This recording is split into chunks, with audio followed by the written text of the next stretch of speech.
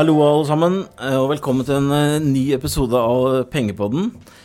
Jeg sitter fortsatt i Spania, og vi på en sommerepisode i juli, men som dere vet, vi må forhåndsinnspille noen av disse episodene, slik at vi nå i juni, og dagens tema et tema jeg kan veldig lite om, og også veldig nysgjerrig på, men på bakgrunn av interesse fra dere, så skal vi snakke om crowdfunding i dag. Og da jeg så heldig å få med meg en gammel kollega som heter Lars Martinsen fra DNB. Velkommen, Lars. Tusen takk. Vi har jobbet sammen før. Jeg og Lars var faktisk med å starte et meglerhus i Ness Risan & Partner for mange år siden. Men det var jo litt sånn, skal man bruke ordet bust and boom, vi startet akkurat når finanskrisen begynte. Så det ble litt tøft, Lars, men vi har hatt mye moro sammen. Det har vi. Og etter at du sluttet som megler, så var du ansvarlig, i hvert fall med på å starte Vipps, ikke sant? Ja, jeg jobbet i den avdelingen som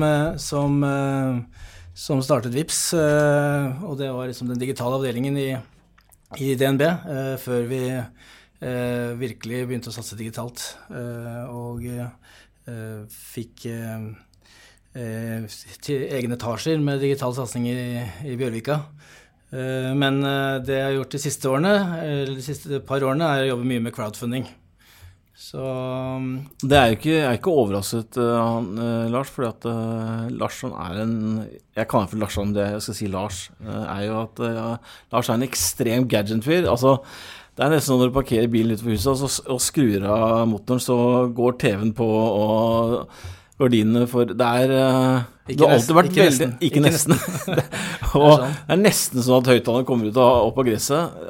Du ekstremt glad i gadgets. Du har alltid vært det? Ja, jeg har alltid vært det, og når du glad i gadgets så crowdfunding veldig spennende. Det finnes jo veldig mye gadgets i crowdfunding-verden, og spesielt da på Kickstarter, som et amerikansk selskap, det veldig mange som samler inn penger til kule nye gadgets som de ønsker å få produsert. Nemlig. Men jeg tok også googlet eller Wikipedia crowdfunding, og da fikk jeg svar at når enkeltpersoner går sammen om å støtte et prosjekt, enten ved hjelp av penger eller andre ressurser, da kommer ofte begrepet crowdsourcing. Så da tenker jeg vi skal begynne helt enkelt, Lars. Hva crowdfunding? Crowdfunding helt enkelt en digital pengeinnsamling. Ja. Du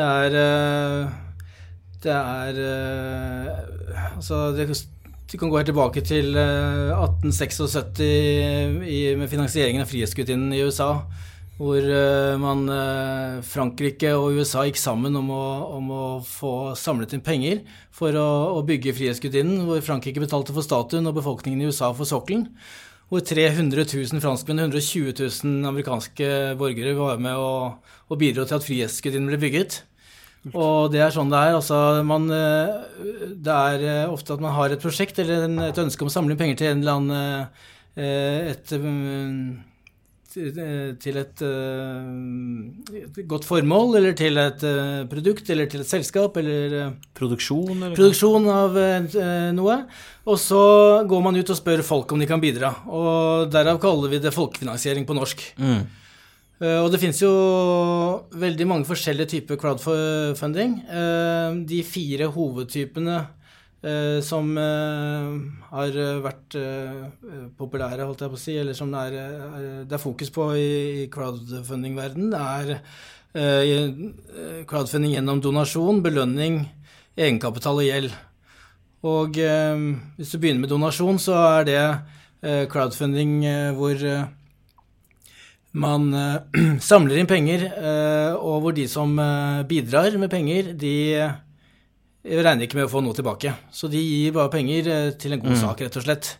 Fordi at de ønsker at de som har dette prosjektet skal lykkes. Nemlig. Og det for eksempel, hvis Redd Barna skal samle penger til sultne barn i Afrika, så gjør de det ofte gjennom å samle penger gjennom en bøssebæring, eller Vipps-aksjon, eller Eller man kan gjøre det ved en crowdfunding-plattform, hvor man får hvor alle kan se til enhver tid hvor mye penger som er samlet inn, og hvor alt er veldig åpent og transparent. Men før du går videre, Lars, så er det sånn at vi skal ha en liten rød tråd i denne sendingen, og det er at den skal være todelt. Først skal da Lars fortelle oss litt om hva crowdfunding er, som vi allerede kommet litt i gang med. Vi skal snakke litt om utviklingen, hvor det kommer fra, hvordan vi ser for oss fremtiden. Mens andre del av episoden, så får vi besøk av et selskap heter Cameo, Sebastian hva var etternavnet sin? Du husker det? Jeg har skrevet det som Martens. Hvor er han? Du har møtt han. Hvor er han kommet fra? Han kommer fra et selskap som heter Cameo, som har holdt på i et par år med en konsesjon fra Danmark som de har brukt som det heter passportet til Sverige, og nå har de også startet i Norge.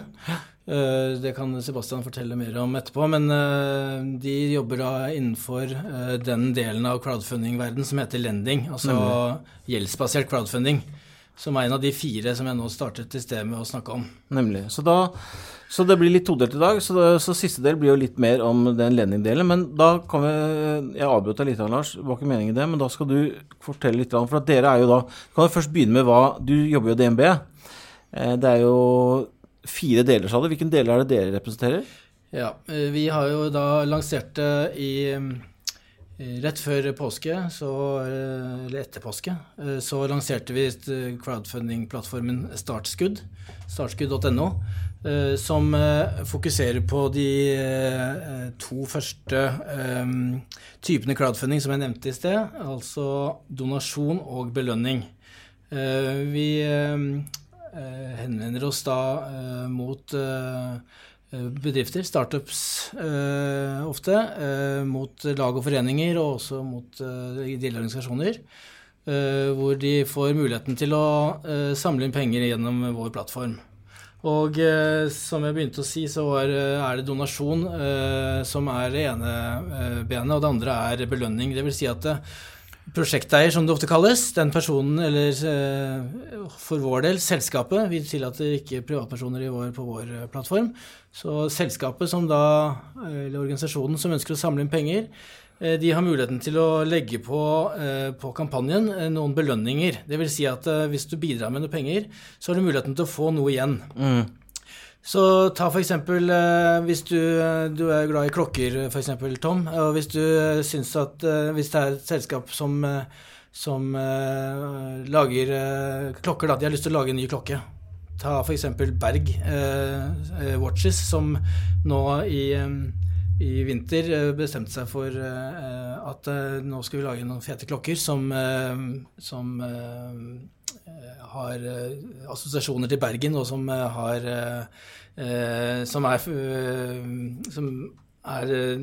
norske, vil være norske hjerter nærmest. De gikk ut og lagde en crowdfunding-kampanje på plattformen Kickstarter. Det er verdens største plattform for belønningsbasert crowdfunding. Amerikansk-basert, ble startet i 2009. Og når de gikk ut på den plattformen og samlet inn penger for å komme i gang med produksjonen av disse klokkene, fordi han som stod bak dette, hadde laget noen prototyper på disse klokkene, men han hadde ikke penger til å komme i gang med produksjonen. Så for å komme i gang med produksjonen av de klokkene, så går han ut og så sier han, hør her, jeg skal selge disse klokkene for 3.500 kroner i butikken når de kommer, men hvis du er villig til å betale 1.200 kroner for den klokken i dag, så skal du få den levert når jeg har samlet inn nok penger til å komme i gang med produksjon. Og han måtte ha 100 000 kroner for å få satt opp en produksjonslinje av de klokkene. Og da er det slik at man på disse crowdfunding-plattformene setter et alt eller ingenting, altså du må få inn 100 000 kroner for at denne produksjonen av disse klokkene skal komme i gang. Hvis man da klarer å samle inn bare 80 000, så vil alle som har gitt penger få pengene tilbake.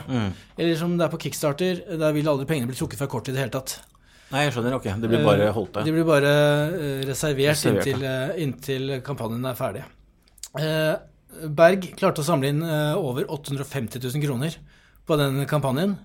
og fikk inn så mye penger at han nå har kunnet sette i gang produksjonen, og vil levere klokker da til alle de som bidrar i kampanjen hans, allerede nå i juli eller august. Ja, det morsomt. Så det veldig gøy. Så det den type kampanjer vi kjører på Startskudd. Vi kjører kampanjer både med belønning og uten belønning. Jeg skjønner. Men hvor det dette crowdfunding stammer fra, Lars? Ja, crowdfunding slik vi kjenner i dag, det oppstod når internett kom for fullt, og netthandel gjorde det mulig for veldedige organisasjoner å samle inn penger over nett. I 2005 så ble et selskap som heter Kiva etablert som en formidling av mikrolån. Og samme år så ble et annet selskap, Cellaban, etablert i Nederland. De tilbød band å lage en profilside med mål om å finne investorer. Og investorene kunne da kjøpe en andel i disse musikkbandenes fremtidige inntekter. Ja. Fordi at det var veldig vanskelig for disse bandene å få finansiert produksjon av platene sine. Så under finanskrisen i 2008 så ble det da umulig for små bedrifter i USA å få lån, og det resulterte at Perry Chen i 2009 etablerte Kickstarter, som jeg fortalte om i sted, for å hjelpe musikere og artister med å finansiere prosjektene sine.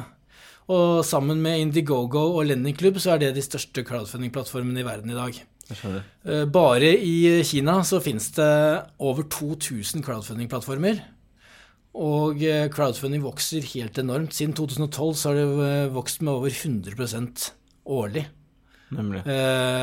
Innsamling av penger gjennom crowdfunding. Og da gjennom enten donasjon, belønning, gjeldsbasert eller egenkapitalsbasert kampanjer. Men hva grunnen til at DNB velger å sette ressurser til dette? Hva det de ser? Ja, vi har sett på alle 4 typene for crowdfunding, og har landet på de 2 mildeste formene for crowdfunding i første omgang, hvor man ikke trenger noen konsesjoner eller noen tillatelser til å drive.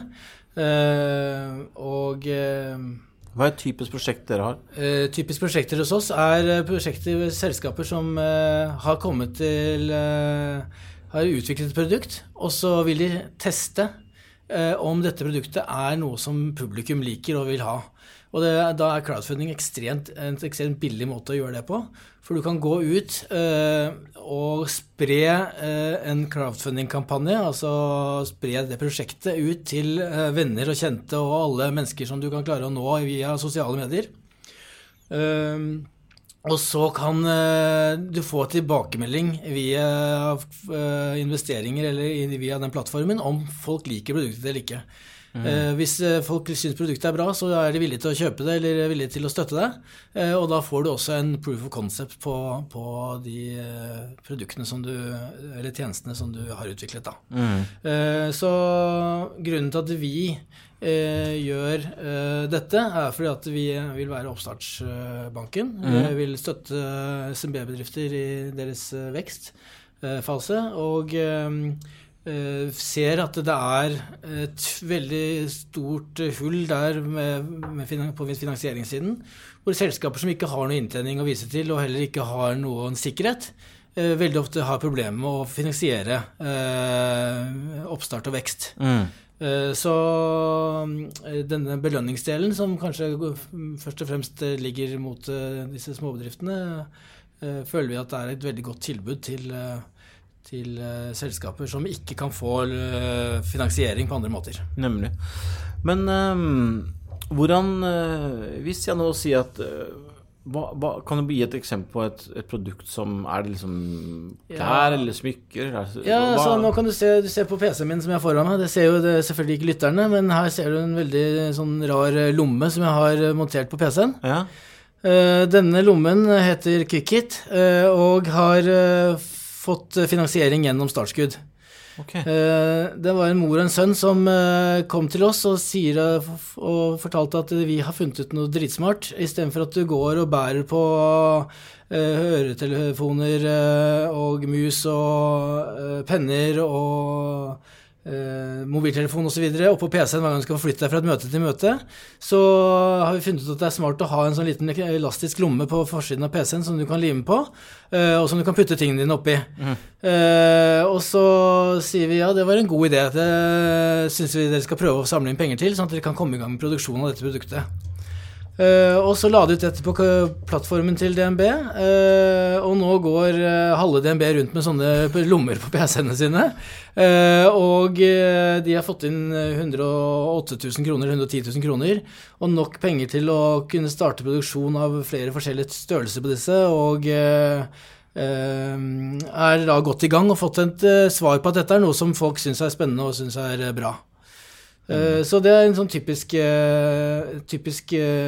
kunde, kan du si, av DNB, som kan gå på en crowdfunding-plattform og få finansiert opp produksjonen av produktet sitt. Nemlig. Så vi skal også komme litt om dette med kvalitetssikring, men for lytterne der ute som så har jeg et spørsmål, hvordan kan du som lytter, eller hvordan kan man som privatperson få noe nyttig ut av dette her? Og da er det vel egentlig mye av det du sier at man kan få tilgang til masse nye produkter, er det, eller hva sier du? Ja, som privatperson så vil du jo ikke få noe nytte annet enn kanskje en glede ved å donere penger til noen gode prosjekter og eventuelt hjelpe naboen eller onkelen din eller datteren din eller broren din eller en i familien til å nå sine mål eller å klare å lykkes med et prosjekt som de har. Men når det gjelder belønningsbasert, hvor du faktisk får et produkt tilbake for de pengene du putter inn, så er det selvfølgelig muligheten til å nummer 1 få et produkt mye billigere enn det skal selges for i butikken på en senere anledning. Og nummer 2, at du kan være med og støtte og sørge for at disse produktene faktisk kommer til markedet i det hele tatt. Fordi at det finnes kanskje ikke noen særlig andre alternativer for disse selskapene og for å få disse produktene til markedet. Og det er klart at 1, du kan få et produkt billig, og nummer 2, du kan få det produktet i det hele tatt. Og du får det tidlig, før alle andre. Og for meg som gadget freak så er det klart at å støtte et prosjekt på Kickstarter og få det som nummer 1 lenge før det kommer i butikkene, det er jo kjempespennende. Nemlig. Men for de av oss som ikke kan dette, hvor det er nytt for dem, er det vel enkelt å tenke at man blir skeptisk. Hva er det jeg vet at vi skal komme inn på dette med kvalitetssikring og sånn, men hva er risikoen ved at for eksempel at hvis man da setter inn 100 000 i produksjon, og de sier at det er ikke alltid ting går som det skal? Det er helt riktig. Det er ganske strenge kvalitetsrutiner som ligger bak i hvert fall hos oss. De prosjektene som kommer inn hos oss skal gjennom 23 spørsmål faktisk eller 23 punkter som skal sjekkes før et prosjekt får adgang til å legges ut på våre sider på startskudd.no. Og det ligger også strenge kvalitetskrav på andre plattformer. Så når jeg sier at det er 2000 plattformer bare i Kina, så skjønner du at på verdensbasis så er det jo enormt mange plattformer, og kvalitetskravene på disse forskjellige plattformene er jo selvfølgelig veldig, veldig, veldig opp og ned. Noen har ingen kontroll overhodet, så på noen plattformer så kan folk bare legge ut prosjektet sitt uten at det blir kontrollert overhodet, mens andre har strenge kvalitetskrav. Og hvis du ser på, jeg tar Kickstarter som et eksempel, så er det flere eksempler på selskaper som har lagt ut prosjekter som er helt fantastiske. Det er nesten for godt til å være sant. Og som vi vet så er det som regel da er det som regel for godt til å være sant, da er det som regel ikke sant. Men det har vært noen droneutviklere for eksempel i USA som har laget noen droner som var så fantastiske at ingen kunne tro at det var mulig, og de fikk inn så mye penger og det var veldig, veldig, veldig store summer, mange millioner dollar som ble samlet inn, og det sitter da mange tusen mennesker og venter på at denne dronen skal bli levert, og når den da aldri blir levert, så er det klart at det er svært negativt både for plattformen og for det selskapet. Slik det er med crowdfunding da, det er at man samler da inn penger ofte med et krav om at man skal ha inn en viss sum for at man skal kunne komme i gang med produksjonen av dette produktet. Og da det jo, som jeg fortalte i sted, slik at man får tilbake pengene hvis ikke de når den summen. Men man kan jo aldri være 100% garantert å få det produktet levert, så det en risiko man tar når man støtter et crowdfunding-prosjekt. Men da det selvfølgelig viktig at du støtter prosjekter som ligger på velrenommerte plattformer, og hvor du skjønner at det solide selskaper som står bak, og som har gjort en ordentlig kvalitetskontroll av de selskapene som legger ut kampanjene sine på siden. Men et annet spørsmål, DNB setter jo litt sånn navnet sitt på blokka selv når de gjør dette. Er det sånn at står dere ansvarlig for noe hvis noe går galt, eller hvordan det? DNB setter navnet sitt på blokka som eier av plattformen. Det står selvfølgelig i brukervilkårene på plattformen at vi ikke ansvarlig for at produkter blir levert, og at det medfører risiko å støtte disse prosjektene. Crowdfunding, eller startskudd.no, eller Spleis.no, som Sparebank1 sin crowdfunding-plattform, eller Kickstarter. Det ikke noen butikker. Det en crowdfunding-plattform, og har da ikke noe ansvar for at ting blir levert, men selvfølgelig så det veldig skadelig, som jeg sa i sted, for plattformen at ting ikke går som det skal, og som forventet. Og vi gjør selvfølgelig alt vi kan for at de som bidrar med penger til et prosjekt, at de får det de har blitt lovet til etterkant. Og det også en del av de kvalitetspunktene som ligger i vårt program, at vi skal sjekke og gjøre så mye vi kan for at vi så sikre som mulig da, på at produktet kan bli levert, og at det en fornuftig plan som ligger bak de prosjektene som blir lagt ut. Nemlig. Men det, før vi avslutter, Lars, tiden flyr fra oss, vi har allerede holdt på 22 minutter, så vi skal holde på noen minutter til, men har du noen gode råd der ute for de lytterne som synes dette høres litt spennende ut? Det noen spesielle ting de må passe på? Det jo umiddelbart vil jeg si at DNB jo har et kvalitetsstempel bak seg, så liksom men hvem andre? Du nevnte Sparebank1, du nevnte... Ja, når det gjelder, nå har jeg bare snakket om donasjon og belønning. Det finnes jo da bidra.no, som innenfor samme som oss, med donasjon og belønning. Du har Spleis.no, som Sparebank1 sin plattform. Du har noe som heter Funde, som bare belønningsbasert crowdfunding.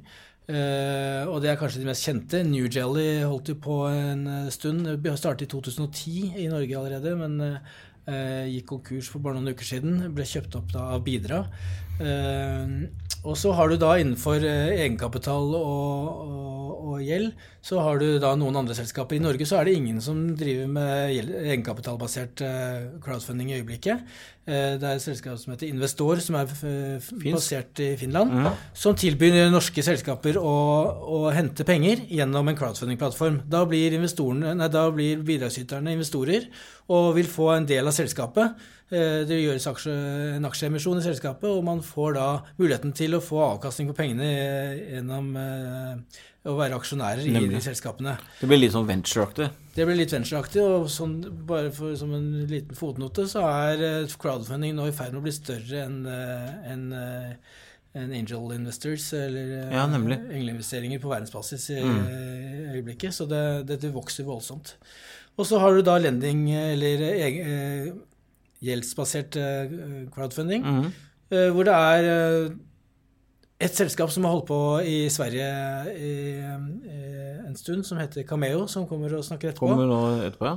Og så har du Vester og Fundingpartner, som begge to kommer til å komme opp i løpet av veldig kort tid, så med egen plattform i Norge, som alle tre svært seriøse aktører, og som jeg tror at det kan være veldig spennende å følge med på for investorer. Der legger de ut lån, og så det opp til folket å funde disse lånene, eller å låne bort disse pengene låne bort penger til disse selskapene. Og da det til vesentlig høyere rente enn det du får på sparepengene dine i banken, og også faktisk i aksjemarkedet. Så det jo slags belønningsbasert, for da får du I hvert fall... Det jo det. Ja. Da får du en rente, og det jo forskjellige typer lån. Noen har bullet-lån hvor du får alt tilbakebetalt, renter I perioden, og tilbakebetalt alt til slutten av perioden. Eller du får på noen andre kampanjer, så får man månedlige avdrag og renter. Slags obligasjon, nemlig. Lars, det noen... vi må nesten avslutte. Ja, det gikk jo veldig fort dette her. Jeg fikk ikke sagt noen ting. Men det var det jeg sa til deg. Dette visste jeg ville skje. Men det noen ting... altså, kvalitetssikring har vært innom. Ja. Verdsetting blir jo litt sånn, det må man nesten på individuell basis vurdere selv. Ja, når du går på egenkapitalbaserte kampanjer, så det klart at da må du verdsette selskapet på lik linje som du gjør når du skal investere I et selskap på børsen. Og det blir egentlig akkurat det samme. Det blir som et unotert selskap som du investerer I, og du må ta alle de forholdsreglene og de vurderingene du gjør når du investerer I et selskap til vanlig. Og så likviditet har vi ikke snakket om. Nei. Men det jo liksom, innenfor det temaet du gjør med donasjon og belønning, så jo det litt sånn ikke-tema, kanskje? Det ikke tema for oss. Det flere som vurderer å sette opp I forbindelse med plattformen sin, så setter de opp, og det har skjedd I USA, det skjedde I UK, satt opp et marked for handel av de produktene eller handel av de selskapene som har blitt fundet på plattformen, på egenkapitalbaserte, og hvor du kan skape et marked som bare da ligger internt på den plattformen. Siste spørsmål, Lars. Ja. Det sitter jo sikkert mange lyttere der som blir nysgjerrig, og som kanskje sitter og brenner på masse gode ideer, hvem vet? Ja. Og hvis du en av lytterne som da sitter på en sånn kjempegod idé som en mappe på en PC, eller hvordan gjennomfører man en crowdfunding-kampanje? Da skal jeg prøve å være litt kjappere enn jeg har vært I svarene til du har 2 minutter på det. Så langt. Ja. En crowdfunding-kampanje, den ikke noe du gjør på en ettermiddag hvor du setter deg ned og finner en nettside og legger inn masse bilder og tekst om produktet ditt og starter å samle inn penger og tror at pengene kommer inn rett fra folk som surfer på Startskudd og Kickstarter og Indiegogo og disse andre plattformene. Det et tungt, hardt arbeid. Det viktigste å skaffe deg masse fans, eller folk som du kan kommunisere med, og som du kan dele kampanjen med når du setter den opp, eller når du har laget den. Så start med å lage en Facebook-side, og spar på alle de e-mailadressene du kan få tak I fra folk du møter på din vei I utvikling av produktet ditt, og tenk fremover på at jeg skal ha så mange som mulig å dele budskapet ditt med den dagen jeg går ut med kampanjen. Og så det å lage en kampanje som som bra. Du må ha kvalitet på filmen som du viser på nettsiden, eller kampanjesiden, og du må ha bra bilder, og du må ha en god beskrivelse av produktet og de tingene du ønsker å hva skal jeg si, selge og hente penger til. Og så det om å gjøre når du først har lagt ut kampanjen, og passe på at du ikke gir deg før du I mål. Det hardt arbeid, og du må planlegge nøye hva du skal gjøre. Prøv å komme inn og få snakke på noen radioprogrammer, prøv å få lov til å være med gi produktet ditt til noen bloggere som kan teste det, så de kan snakke litt om det, og prøv å komme på God morgen Norge, liksom, eller gjør et eller annet som gjør at du kommer I avisen, får omtale om produktet, slik at folk går inn og ser på kampanjen.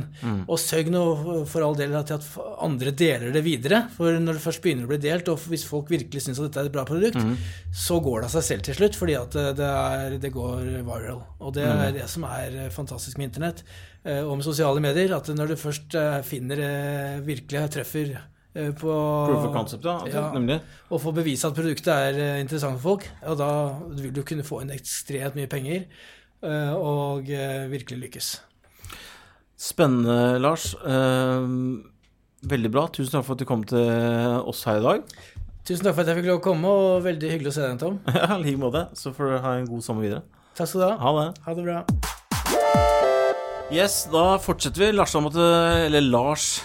måtte komme seg tilbake på kontoret, men derimot har vi da gleden, som jeg innledningsvis sa, har vi besøk av Sebastian, daglig leder for Norge i Cameo. Velkommen til deg, Sebastian. Takk for det.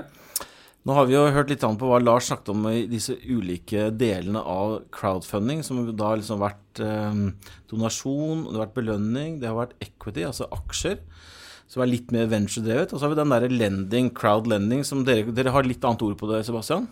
Ja, vi kaller det lånebasert crowdfunding. Ja. Og det en plattform da, hvor små bedrifter og eiendomsutviklere kan søke lån fra en crowd av ulike investorer. Nemlig. Først vil jeg få lov til å ønske deg velkommen. Takk. Og så tenkte jeg skulle ta et ganske enkelt spørsmål og snakke litt om hvordan konseptet til Cameo fungerer. Kan du ikke fortelle lytterne litt om det? Jo, vi har utviklet en egen teknisk plattform som da heter Cameo, hvor da ulike eiendomsutviklere og mindre bedrifter går gjennom en kredittskåringsprosess og legger ut en lånesøknad til en crowd av investorer. De på sin side da velger ut ulike prosjekter de ønsker å investere i, og så låner ut direkte til bedriftene da, mot en hyggelig rente. Så dette rettet mot bedriftsmarkedet, men allikevel det privatpersoner som da låner til bedriftsmarkedet? Ja, det da bedrifter og eiendomsutviklere som kan låne inn, og så det bedrifter og privatpersoner som kan låne ut. Nemlig. Vi gjør ingen lån til privatpersoner eller forbruksfinansiering. Nei. Men hvilken rolle har Cameo oppi denne crowdfundingen? Det ikke så mange av dere? Nei, altså vi da en låneformidler som formidler disse lånene. Vi har ingen formell rolle i låneavtalene, for de går direkte mellom en långiver og en låntager, eller en investor og en bedrift. Men vi representerer långiverne som en långiveragent, da. Så vi hjelper til å håndtere alle betalingene, gjør analysen av bedriften og så videre. Og så bistår vi ved å håndtere sikkerheten, da. Riktig. Jeg skal komme litt tilbake til Sebastian, dette med at hvor trygge disse prosjektene, men kan vi ikke først si akkurat det konseptet som dere har på en måte valgt å bygge opp? Det jo ulike retter, men dere har valgt den lending-delen. Hvor det dette kommer fra? Det kommer fra England, og det har vel eksistert i 10-15 år der. Ja.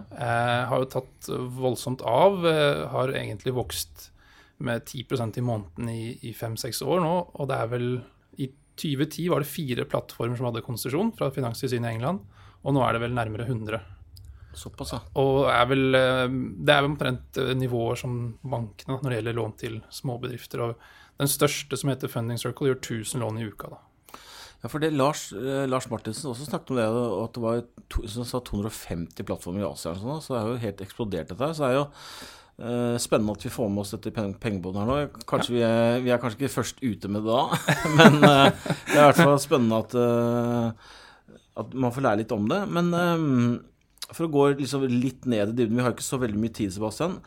Hva slags type prosjekter det man kan investere I som privatperson her? På vår plattform det 2 prosjekter. Det ene lån til mindre bedrifter, som gjerne for små for bankene, til at bankene interessert I å låne dit. Men de allikevel å regne som bankable. De har en ongoing business, de har inntekter, de går med bra positivt resultat, og de søker mindre lån. Så det den ene typen, småbedriftslån. Det andre mindre eiendomsprosjekter. Noen kaller det eplehageutviklere, men det da eiendomsprosjekter hvor man gjerne, som vi har gjort mye av I Stockholm, kjøper et råloft og renoverer om til loftsleiligheter, og så søker de et lån på kanskje 5 millioner. For jeg tydet deg litt inn på hjemmesiden, og det snakket litt om det med brofinansiering og sånn, og det det jo flere kollektorer og sånne selskaper I Norge som driver med, og det på en måte en del av det markedet der dere kan ta. Ja. Så før vi går inn på dette med sikkerhet, så ser jeg jo det at jo mer jeg har lest om det, at et konsept som litt tidlig fase har jo en tendens til å gi fra seg litt mer for å gjøre seg selv attraktiv. Og jeg ser at det ganske høy rente I disse prosjektene, når man I tillegg har sikkerhet I bunn. Ja. Så jeg mer positiv enn skeptisk nå med å lese litt om det. Men Kan du ikke fortelle litt om de prosjektene dere har? Vi skal snakke litt om løpetid, vi skal snakke litt om rentenivåer og sånn, men kan du ikke nevne et typisk eksempel på et prosjekt som dere gjør, eller har gjort da? Ja, et prosjekt der du nevnte i Stockholm, hvor vi på en veldig bra lege, som man sier i Stockholm, eller området, har gjort et prosjekt hvor utviklerne kjøper en råloft og utvikler 3 luksusleiligheter. Og da har banken sagt at de kan være med, men det tar lang tid for banken å beslutte det i sin kredittkomité. De kom med krav til tilbakebetaling, altså nedbetaling, amortering, som de ikke likte, og så videre. Så da, når vi sa at vi kunne stille finansiering på 1 uke, men til en mye høyere rente, så var de interessert i å gå videre med oss. Og da låner vi opp til ca. 60% av verdien på prosjektet. Og så er det et lån som er kort løpetid, 12 måneder, en rente på 7%. Og så har vi da, på vegne av investorene i det lånet, holder vi da første prioritetspant i egentlig de 3 leilighetene som utvikles da. Nemlig. Så hele tanken er at du går egentlig, som privatperson, så går du egentlig inn i prosjektet. Ja. Du får pant i råloftet, så skal det bygges leiligheter, og så får du, hva typisk rente du får på et sånt prosjekt? Mellom 5 og 15%, men vi har en snittrente på 9,5 hittil i Sverige. Ja, og da låner du, hvis det har vært meg som har gjort dette lån til deg, til dette prosjektet, ikke deg, men til det prosjektet, så vil jeg da får du rentene løpende, eller får du det på slutten, eller hvordan fungerer det? Man inngår da en bindende låneavtale, hver enkelt investor inngår en låneavtale gjennom vårt system automatisk da, med denne utvikleren. Og under den avtalen da, så er det selvfølgelig alt det med sikkerhet og vilkår, og så er det da renter som betales inn på din Cameo-konto hver måned, som man enten kan ta ut eller reinvestere i andre prosjekt. Nemlig. Så det blir stående på sånn, det vi på engelsk kaller escrow account da? Ja, riktig. Klientkonto er jo riktig. Riktig. Ja. Ok, så jeg overfører da pengene direkte til utvikler, og så er det sånn at utvikler betaler renter inn til Cameo? Ja, for å bli kunde da, så må du overføre penger til vår klientkonto hos DNB, og derfra så investerer du da i de ulike prosjektene. Riktig. Og så, det er det her vi har konsesjon til å håndtere, da, disse betalingene, blant annet. Og da vil da en utvikler betale tilbake rentene hver måned til denne kontoen. Nemlig, også når det har gått 12 måneder, så får du hele beløp tilbake. Ja. Men for å spole litt tilbake, for vi har snakket om dette med konsesjon, det er jo et viktig poeng, og det jeg tror mange av lytterne som helt sikkert er skeptiske, og dette er jo nytt, og det gir jo en liten trygghet at du har finanstilsyn som har gått og godkjent til bunn og grunn. Kan ikke du fortelle litt om hva den konsesjonen innebærer? Ja, altså vi har jo da konsesjon i Norge, Sverige, Danmark, og det innebærer blant annet at vi må tilfredsstille en rekke krav. Det er jo tøft å få konsesjon. Det er litt sånn Barack Obama-opplevelse. Man går inn ung og frisk og rask, og så når man er ferdig, så er man gråhåret. Det tar ikke 8 år over, ja. Nei, det har tatt over et år.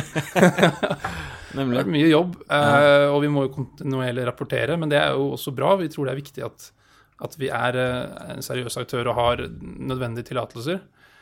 Men det betyr at vi har kapitalkrav. Det er ikke så høye som en banks kapitalkrav, men de er der. Og så er det prøving av vår styre, og så er det strenge krav til vår tekniske plattform, håndtering av alle pengestrømmene, og generelt hvordan vi oppbevarer kundens personinformasjon og den biten der. Nemlig, for det. Tilsynet er vel veldig opptatt av det der med, som du sier, med klientkonto, at det ikke blir misbrukt, og så er det en trygghet for meg som investor at jeg vet at tilsynet har vært der, for de er jo veldig de gjør ganske grundig sjekk på alt som er involvert i selskapet, når det gjelder alt fra styret til deg, som daglig leder. Og DNB, vi har et godt kundeforhold med DNB, og de gjør også stikkprøver i vårt system hele tiden for å teste at vi kontrollerer våre kunder, da vi er jo bundet av dette med hvitvaskingsregler. Nemlig. Og det tester DNB hele tiden da. Ja. Nei, det er noe med at en bransje som kanskje er på full fart vei opp, så er det viktig at man for tidligst mulig klarer å rute vekk de som ikke er seriøse. For de vil jo ødelegge for hele bransjen. Da tenker jeg litt som at det er sikkert mange der ute som lurer på hvem kan dette prosjektet være til meg. Vi snakket om løpetid. Det sa du cirka snitt 12 måneder. Kan man velge det selv, eller? Eller er det prosjektet som bestemmer? Det er prosjektet som bestemmer det. Ja. Og rentenivået har vi snakket om 5-15%, men i snitt 9,5%. Ja. Og neste spørsmål da, hvor høye lånebeløpene? Hvor mye lånegjennomsnittskunden til prosjektene Altså, prosjektene har en gjennomsnittsstørrelse på, ja, hva skal jeg si, eller jeg kan si vi har tatt imot lånesøknader fra alt fra 100 000 til 50 millioner. Vi har gjort nærmere 50 millioner hittil i Sverige. Jeg vil si at typisk vil lånet ligge mellom 1 og kanskje 5, etter hvert 10 millioner. Hver enkelt investor da, kan låne ut 500 kroner i hvert prosjekt. Så vi ønsker å inkludere, altså alle kan være med da. Nemlig prosjektene dere ønsker å ha fra mellom 1 million til 10. Men han som låner pengene til prosjektet, det kan gjerne være mye mindre. 500 kroner, eller oppover. Nemlig. I snitt så det vel nærmere, et sted mellom 15 og 20 000. 1000 riktig. Ja. Det vil nok være sånn i begynnelsen når folk vil prøve å teste litt ut. Det jo mange som i starten i Sverige som satte inn 500 kroner, og så tok de ut dagen etterpå. På klientkontoen for å sjekke at det faktisk ble betalt ut igjen da. Ja, riktig, nemlig. Ja. Det helt fair, altså man skal jo være skeptisk til mye konsept. Det tyder bare folk at folk vil gjerne teste litt da. Ja, og så ser jeg at de kommer inn med et par tusen, og kanskje eller 10 eller 20 eller 30. Ja. Spennende. Hvordan, hvis du snakker om risikoen og prosess, for det snakker litt med, vi litt opptatt av, vi også i Nordnet da, hvordan kvalitetssikrer dere prosjektene? Altså det jo mye av filtreringsjobben gjøres automatisk og på nett. Vi sier vel nei til 90% av søknadene allerede ved første berøringspunkt på nettsiden. Låntagere eller bedrifter sender jo inn en søknad elektronisk. Og vi tar da kredittrapporter fra Experian, Bisnode. I Sverige bruker vi noe som heter USE. Og basert på det så sier vi nei til veldig mange. De som går igjennom da, da gjør vi en grundigere analyse. Vi har møte med dem. Hvis det eiendom, så vil vi jo naturligvis se på eiendommen. Og så tar vi inn denne informasjonen, analyserer, og så presenterer vi for en kredittkomité som vi har, hvor det besitter mange flinke folk, blant annet revisorer, eiendomseksperter, folk med erfaring fra kredittanalyse mange år tilbake, og så får vi en endelig yes or no. Og når den godkjent, så legges den ut på plattformen. Nemlig. For det kan jo hende at det en del av lytterne våre som også faktisk Eplehag-utbyggere. Ja. Og ha prosjekter som de ønsker kanskje utvide, det binder ganske mye kapital over tid, som kanskje kunne vært interessert å se på dette selv. Hvis jeg hadde drevet med Eplehag og hørte denne episoden her, tenkte jeg kanskje at det vært noe for meg. Hva anbefaler du den kunden å gjøre da? Eller meg å gjøre da? Vil du inn på hjemmesiden og søke? Gå inn på cameo.no og slenge inn en søknad. Og så kommer man igjennom, så tar vi et møte fort og starter prosessen. Nemlig. Og får vi riktig informasjon, så gjør vi den prosessen på en uke eller 2. Riktig. Og så tar det til sammen kanskje en måned før man får lånet. Jeg har skjønt at sosiale medier kan ofte ha en stor rolle i dette her, på det som får ordet ut. For dere har jo sikkert en eller annen base da, hvor dere sender ut til folk. Men hvordan treffer dere investorene? Altså det alle mulige kanaler, men det som du sier, veldig mye internettbasert og sosiale medier. Vi har jo flere tusen kunder i dag som vi sender nyhetsbrev til og som vi kommuniserer med. Og det særlig videoer da, når disse her utviklerne legger ut en video og forklarer hvorfor de vil ta lån og så videre. At folk interessert i å se på og lære mye om prosjektene og se på det før de investerer. For det var godt poeng som Lars nevnte også tidligere, at han sa at du har et prosjekt, sørg for at du er godt forberedt, gjerne lag en video som presenterer prosjektet, og gjør en grundig jobb før du legger det ut. Så men bidrar dere med disse prosessene, eller det... Ja, altså vi sammenstiller all informasjonen og hjelper til med å vi legger vel egentlig ut all informasjonen på vegne av låntagere på plattformen. Så det liksom en konsistens i hvordan vi presenterer casene. Og så får man en enkel innføring til prosjektet, til risiko, til investeringsvilkårene og så videre. Og alt det presenterer vi på et relativt smidig sett da, til investorene. Men det sånn at dere lager en slags egen landingsside eller for det prosjektet? Nei, det kan vi gjøre, men vi har en markedsplass hvor alle prosjektene ligger på. Og så jo tanken at investorene logger inn og velger selv hvilke prosjekter de skal investere i. Nemlig. Og lage porteføljer da. Ja. Nemlig. Da tenkte jeg, neste spørsmål var det der med, når du da er inne på, jeg husker ikke helt hva jeg spør om, men når du er inne på plattformen, hva bør man tenke på da, som investor, når du ser de ulike prosjektene? Nei, det var det jeg spør om. Hvor lang tid i snitt bruker du på å få hentet? Det en sånn nedtelling, eller hvordan? Ja, det nedtelling. Du gjør det? Nemlig, som en aksjon? Ja, Ja. men vi setter renten på forhånd da. Så den fast. Så du velger selv hvor mye du vil låne ut til hvert prosjekt og til den renten. Ja. Så du har et prosjekt, 9,5% rente for eksempel, 12 måneder, etc. Og så hvor lang tid setter du på? Altså, vi jo nye i Norge, så i Norge tar det jo litt lengre tid nå å fylle. Vi har, i Sverige varierer det jo, altså noen prosjekt har jo gått på dag. Da har vi fylt liksom 1,5 million på dag. Andre, det største vi har gjort på 7,8 millioner, det fylte vi på 2,5 uker. Ja. Og det sånn førstemann til mølla-prinsippet dere kjører, eller? Riktig. Og når det fylt opp, så det fylt opp? Ja. Så det ikke sånn at liksom, hvis dere søker 7,5 og får 13, så da det de første 7,5 millioner som får. Ja. Og da stenger den automatisk. Riktig. Nemlig. Det jo, nå har vi snakket litt om dette med at du har konsesjon, prosjekter. Nå jobber du der selvfølgelig, av daglig ledighet, men hva største risikoen med å prøve seg på disse prosjektene? Hva kan gå galt? Nei, altså det jo altså man investerer jo i et lån til en bedrift som kan gå konkurs eller få betalingsproblemer. Så det helt klart en kredittrisiko, som vi kaller det. Og man var jo klar over det, at man kan faktisk tape på investeringen. Det vi gjør for å forhindre det, da, som en veldig viktig del av vår arbeidshverdag, det jo denne prosessen med å kredittsikre og gå gjennom og analysere. Det andre at vi tar jo sikkerhet i lånet, sånn at vi har jo eiendomspant, eller vi ber om personlig kausjon. Sånn at hvis det skulle gå i mislighold, da, så vil jo vi på vegne av alle långiverne følge opp den prosessen og håndtere den prosessen med å drive inn gjelden. Men det viktigste, altså vi har jo ikke konsesjon til å drive med investeringsrådgivning, men det jo det klassiske at vi ønsker at kundene våre investerer i mange lån og bygger en portefølje. Ja, nemlig for å diversifisere seg nå, ja. At man i stedet for liksom gå inn med alle pengene i ett lån, at man heller prøver å spre seg litt. Ja, og da har vi jo ganske stolte at vi nå i slutten av nå i juli lanserer en løsning hvor du kan investere i både norske og svenske prosjekter, da, som det første i Norden. Og da, det jo nettopp dette med å lage porteføljer da. Du kan investere i svenske prosjekter og norske prosjekter. Så det noen andre ting som du ser, risiko jeg synes jo det et bra tema å snakke om. Ja. For det jo, vi har snakket innledningsvis at skal man prøve dette, så det jo man vil jo være skeptisk i begynnelsen. Og risiko jo en ting, men har du noen gode råd for de som sitter og liksom, det sitter sikkert veldig mange nå for å tenke, dette spennende? Liksom, har du noen gode råd for å liksom, få de til å liksom, tenke at nei, dette her har jeg lyst til å prøve? Altså jeg vil jo definitivt, men nå jo det med litt bias da, men jeg vil jo si, sjekk hjemmesiden og les om sette deg litt inn i hva dette Ja, og les om prosjektene. Altså det ganske mange prosjekter som man kjenner seg igjen i. Altså det utviklingsprosjekt i områder nær deg, eller det bedrifter som man forstår hva driver med, og så det en hyggelig rente. Og da går det an å prøve med mindre beløp.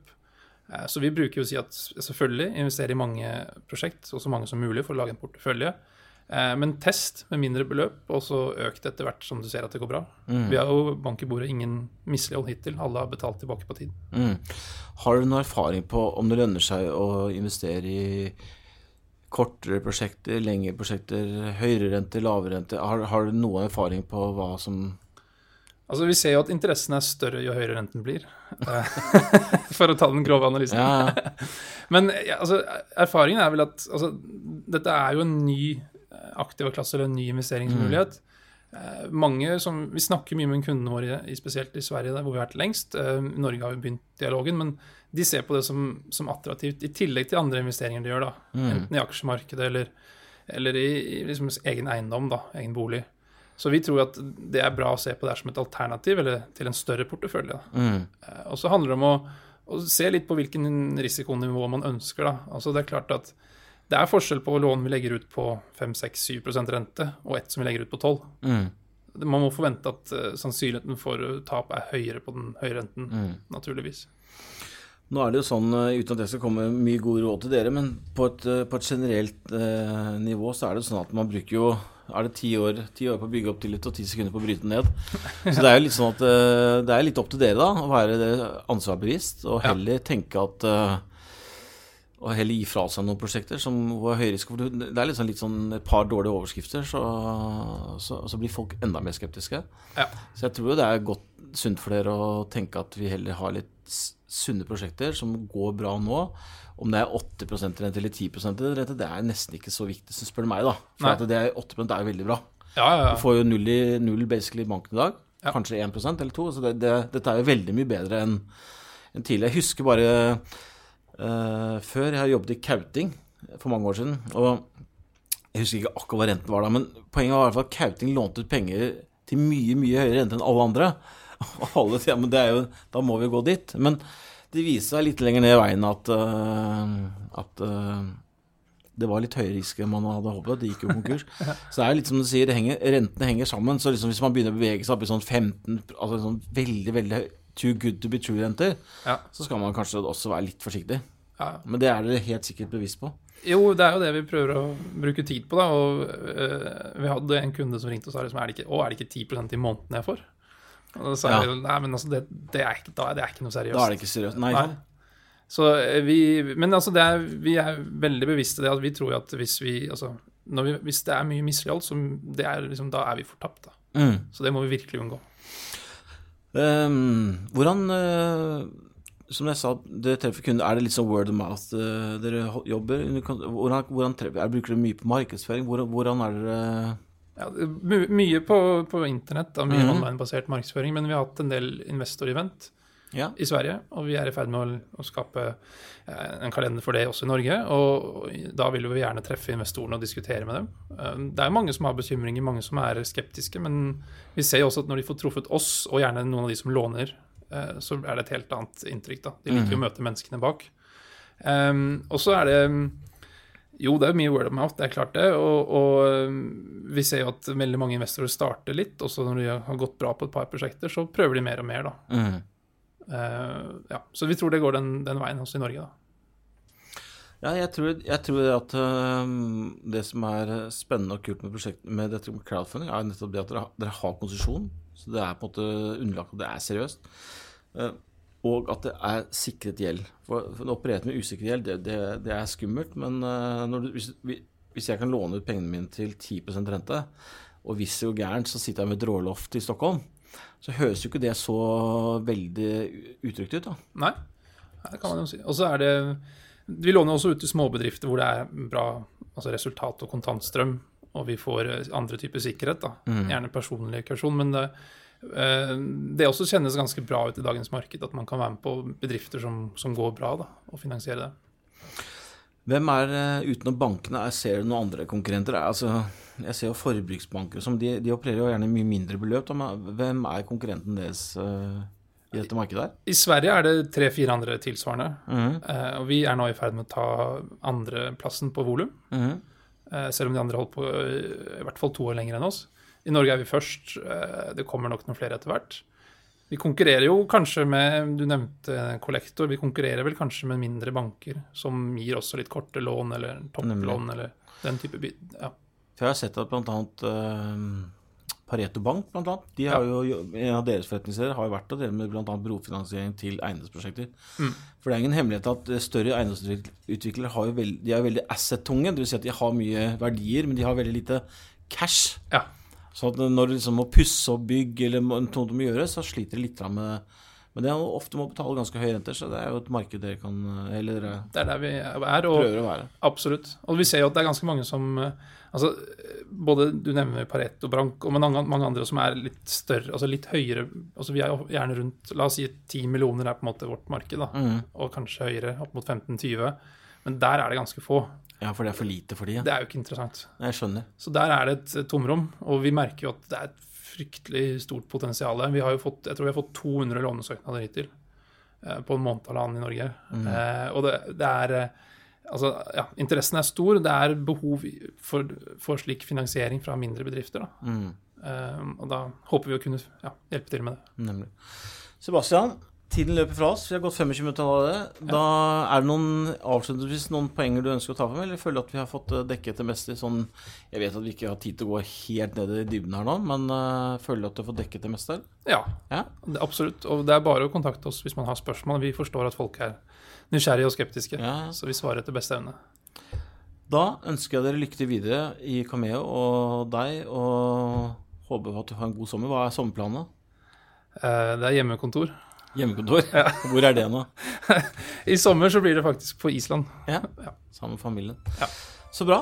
Da får dere ha en fortsatt god sommer, alle lyttere og kjære venner, så snakkes vi. Ha det bra. Penger, penger, penger, penger, penger, penger, penger, penger, penger, penger.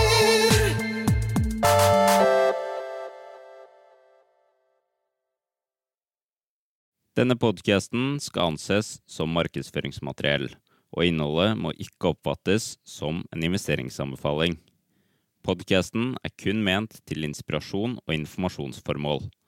Nordnet tar ikke ansvar for eventuelle tap som måtte oppstå ved bruk av informasjonen i denne podcasten. Les mer på disclaimer-siden på nordnet.no.